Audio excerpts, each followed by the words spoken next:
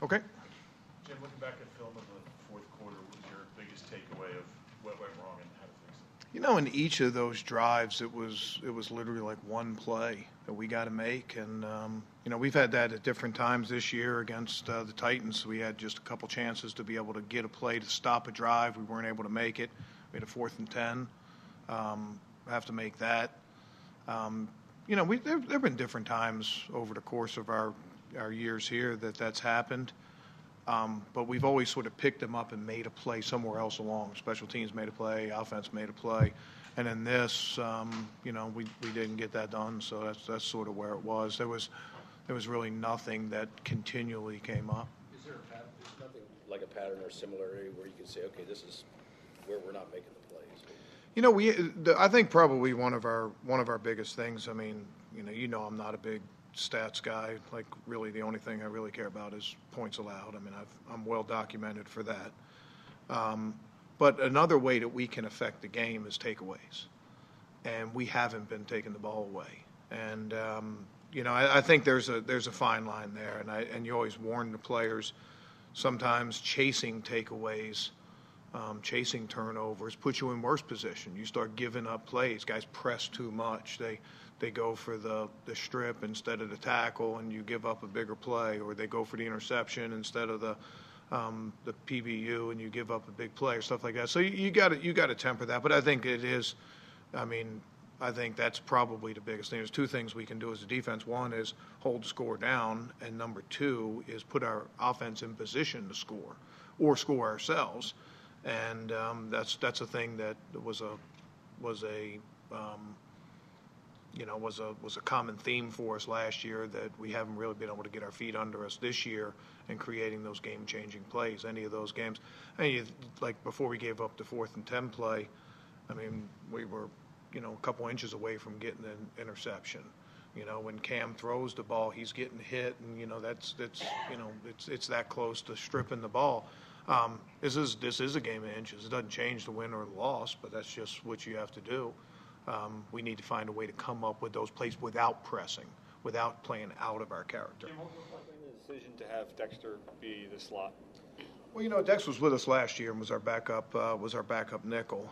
And with Sid being week to week, we thought it was best just to plug and play one guy in there rather than layering and moving a lot of different guys in there. So that was probably the biggest thing. Dex did a good job in coverage. I'd like to see us tackling a little bit cleaner. I think it's probably a little bit to be accepted as a little bit of the cost of doing business when you get a guy that hasn't played in the last month. A little bit like those first preseason games, you're always worried the most about tackling. I think that's what we saw with Dex, but he went in, executed coverage as well, got his guy covered. Just like to see him be able to make a couple of those tackles, some of those tackles. And I think I don't want to just single Dex out there. Defensively as a whole, on those drives, we got a lot of yards after catch and some runs that went against us. We got to do a better job with that. Like in the Tennessee game, it was almost like a switch flipped. You had them so perfectly defense for so long, and then all of a sudden everything they did worked, it seemed like. How have you been through that before, and what do you make of that? Well, you can just dial it back last year around this time. We played the Giants, and it was the same thing. We shut them out through three quarters. They scored 24 in the fourth quarter. Not 21, 24.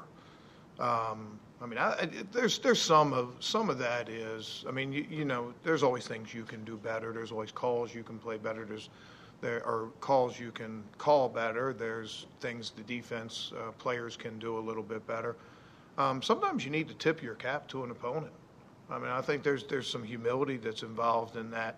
I have a lot of respect for what Cam did in that game. He was having probably the worst day of his career, and that's tough duty. I've seen that a lot of times when you can't get anything going and it sort of rolls up and you finish the game that way. But as a competitor and as an opponent, I have a lot of respect for what he was able to do in that game. And sometimes you do need to tip your cap to an opponent. It doesn't change we need to play better. But, there's good players in the NFL. We saw that with Odell Beckham last year in that fourth quarter.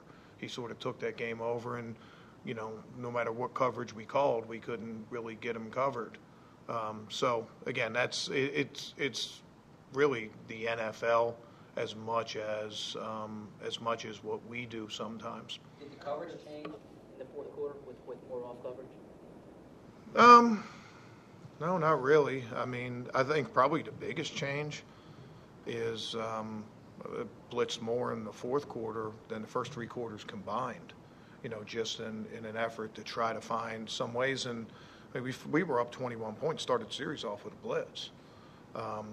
They were going back, and we had a couple successful plays on blitz. We also gave up a touchdown on blitz, the one that was down tight in the red zone.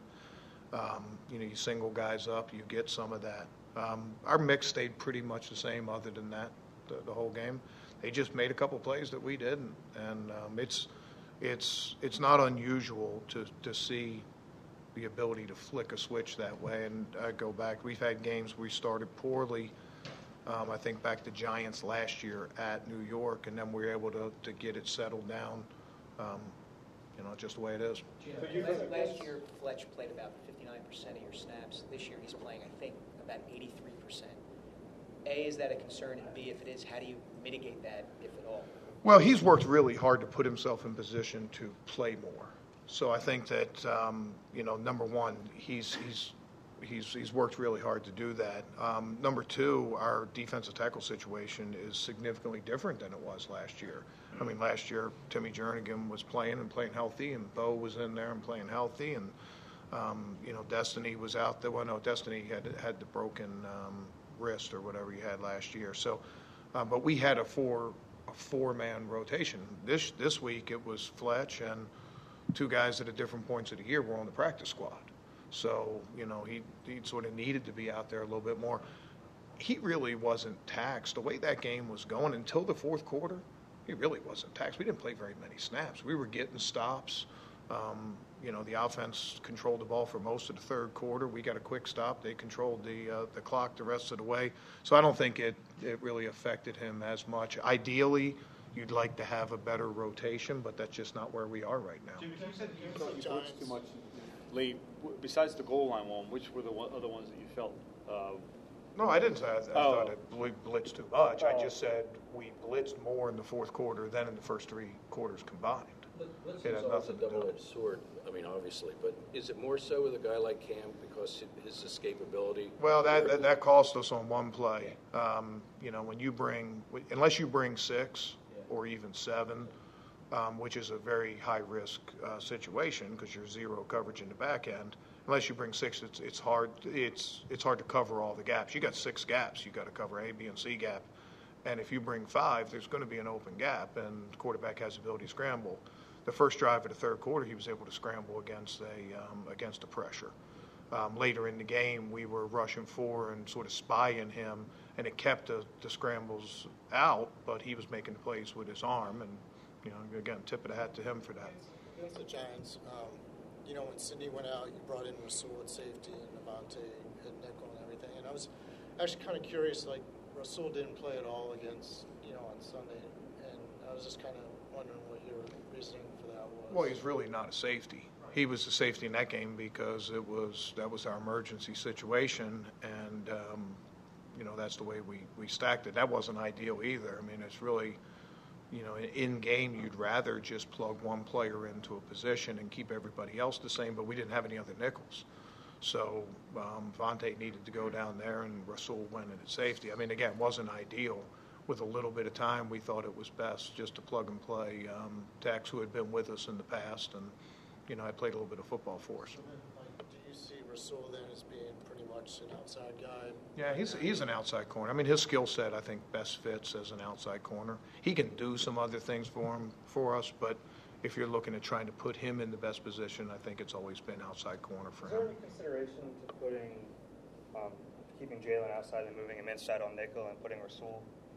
Because that would also keep. Yeah, and again, if maybe, and I don't want to pigeonhole myself or back myself in the corner on any of those things, but I think Sidney Jones changes him being week to week, and us if we were thinking that Sid was out for the year or something like that, maybe that would be in the mix because Jalen has done that before. I think that Jalen plays better outside than he does inside, but he can play inside. I liked where we were with, with Sid in there and Darby and Jalen outside, with Rasul being the next man up. We just got to, it's just not, we're just not there right now with injuries, particularly with losing Avante or losing Rodney and then Avante moving to safety. What's your assessment of your defenders defending their technique against rub routes this year? I know you guys worked on it a lot. Yeah, this game there were a couple incidents of it happening. Everybody, we're going to see a bunch of it this week. We're going to see a bunch of double shallow crossers and things. It's built into everybody's offense now. When you're in man-to-man, you need to be especially aware of it. We weren't on a big 3rd down and 2, sort of, got run into. And, those guys can, there's a lot of different ways that they can rub. They can create what Frank Reich used to call legal traffic, like get in your way, run right at you, and at the last second step out of the way. And there's human nature that you're going to chop your feet or you're going to try to get out of the way, and it just alters your course enough for people to get receptions. I think over the course of the year, we've been pretty good at minimizing those kind of plays. This game, there were a couple that hurt us. Jim, what did you make of the space the corners were giving their wide receivers in the fourth quarter? I don't think it was any different than the whole game. Jim, what did you learn from Doug? What did you learn about Doug Marrone and Nathaniel Hackett working with him in Buffalo? Yeah, Hack was going through a different thing. When I was in Buffalo in training camp, we were trying to rival the Eagles with pace of play. Everything was fast break, no huddle. It looked very similar to what was going on here in Philadelphia. And then we traded for Kyle Orton or signed Kyle Orton, and all that was out the window. We were running a lot of zone read stuff. We had E.J. Manuel, Thad Lewis. You guys had him, yeah. So that script flipped a little bit. We were playing like really good defense, and we sort of played to that over the year. So I think that was probably, I don't know if that was exactly what Hack wanted to do. It was just what we had to do as a team to try to win games. I got a lot of respect for Doug Marrone. He's a football guy through and through. He's a Bill Parcells disciple. He's a tough-minded guy. He took a lot of flack. I think it was last year. Somebody asked him. Maybe it was this year. I get confused. Somebody asked him what his ideal run-to-pass ratio was, and he said 100%. And that tells you all you need to know. He was an offensive lineman. Played a little bit in the NFL, played major college football, and there's a toughness and an attitude to that. I think that's where they would like their team to be. That's what carried them to the AFC Championship game last year. They got a couple tackles hurt. They've got their tight ends hurt. They lost their running back. It changes your run game a little bit, and I think they're still trying to find that. But it'll be nice to see those guys. But for 60 minutes of the game, relationships and anything else don't matter. But I certainly enjoyed my time with those guys. Hey Jim, have you noticed that? You had mentioned your former practice squad defensive tackles, Jim. How did they play, and how much of a challenge is it with trying to rotate inside there without Jernigan? Well, it's what you have. I don't want to say it's like drawing cards, but you play poker. You get the cards that you get, and you can't turn all 5 of them in. You gotta play your hand. And I thought those guys did a good job in the game. Bruce got back and got his playing time back, but they were around the quarterback. I thought they did a good job staying active in the pocket. Some of our pressures, those guys were right around, either keeping the guy from stepping up or making him counter step. And I thought they both handled themselves really well. Hey Jim, have you noticed that offenses around the league are starting to become more aggressive on 4th down, 2-point conversions? Is that something that you were anticipating, given kind of the way that Philly set the standard last year, and something that you're emphasizing at all? Yeah, I think that there's been a general trend to that in a while. I think there's a lot of things that go into that. I think that the legal offensive pass interference. When I say legal, I mean within a yard of the line of scrimmage. Sometimes it's hard to stop a 1-yard play in pass coverage because they can legally block you. There's no getting away with anything when it comes to that. Sometimes it's hard. I mean, we're seeing ICT and or illegal contact and defensive holding. Those calls are going up. I think that further emboldens offenses. I mean, that might be, sort of what takes them a little bit. I think people have confidence. People all across the thing look at analytics. I know this a couple weeks ago when we went for 2 down, when we just scored, we were down 14, and we went for 2. Like, I was a bit slack-jawed, I was like, what? What are we doing? I mean, I wasn't I wasn't privy to those discussions and things like that with the analytics. And like being sort of old school was like, what? No, kick the field goal. And then after the game, somebody was explaining to me, like the statistics behind it, and it's like, oh, I get it, and then we saw it last night. I didn't see much of that game last night, but when I got home, I turned it on, and that was the time, and they were going for 2, and everybody was probably a lot like I was, like, what are they doing? But then when they explained it afterwards, and you give people time, and they talk to all the analytics people, looking like maybe that's a little better thing. It wasn't long ago that teams didn't have the resources that we have now. They didn't have teams of analytic guys. A lot of the information wasn't even available.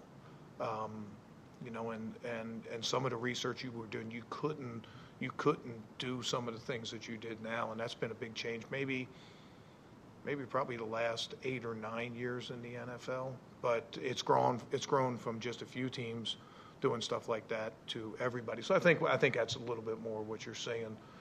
Teams have more confidence in their offense. Scoring is up, completions are up. I remember being a kid, a quarterback was considered like a good quarterback if he was completing 50% of his passes. And then the standard became like 60. And now, like, if you're not completing 70, there's like something wrong. I mean, it's crazy. And Johnny Unitas era, guys were throwing more interceptions than they were touchdowns. And then it became like, hey, equal ratio, you're good. And then it was 2-1. And now these guys are 8-1 and 10-1. They're not turning the ball over. So that's a way too long answer for that question. But see y'all in London.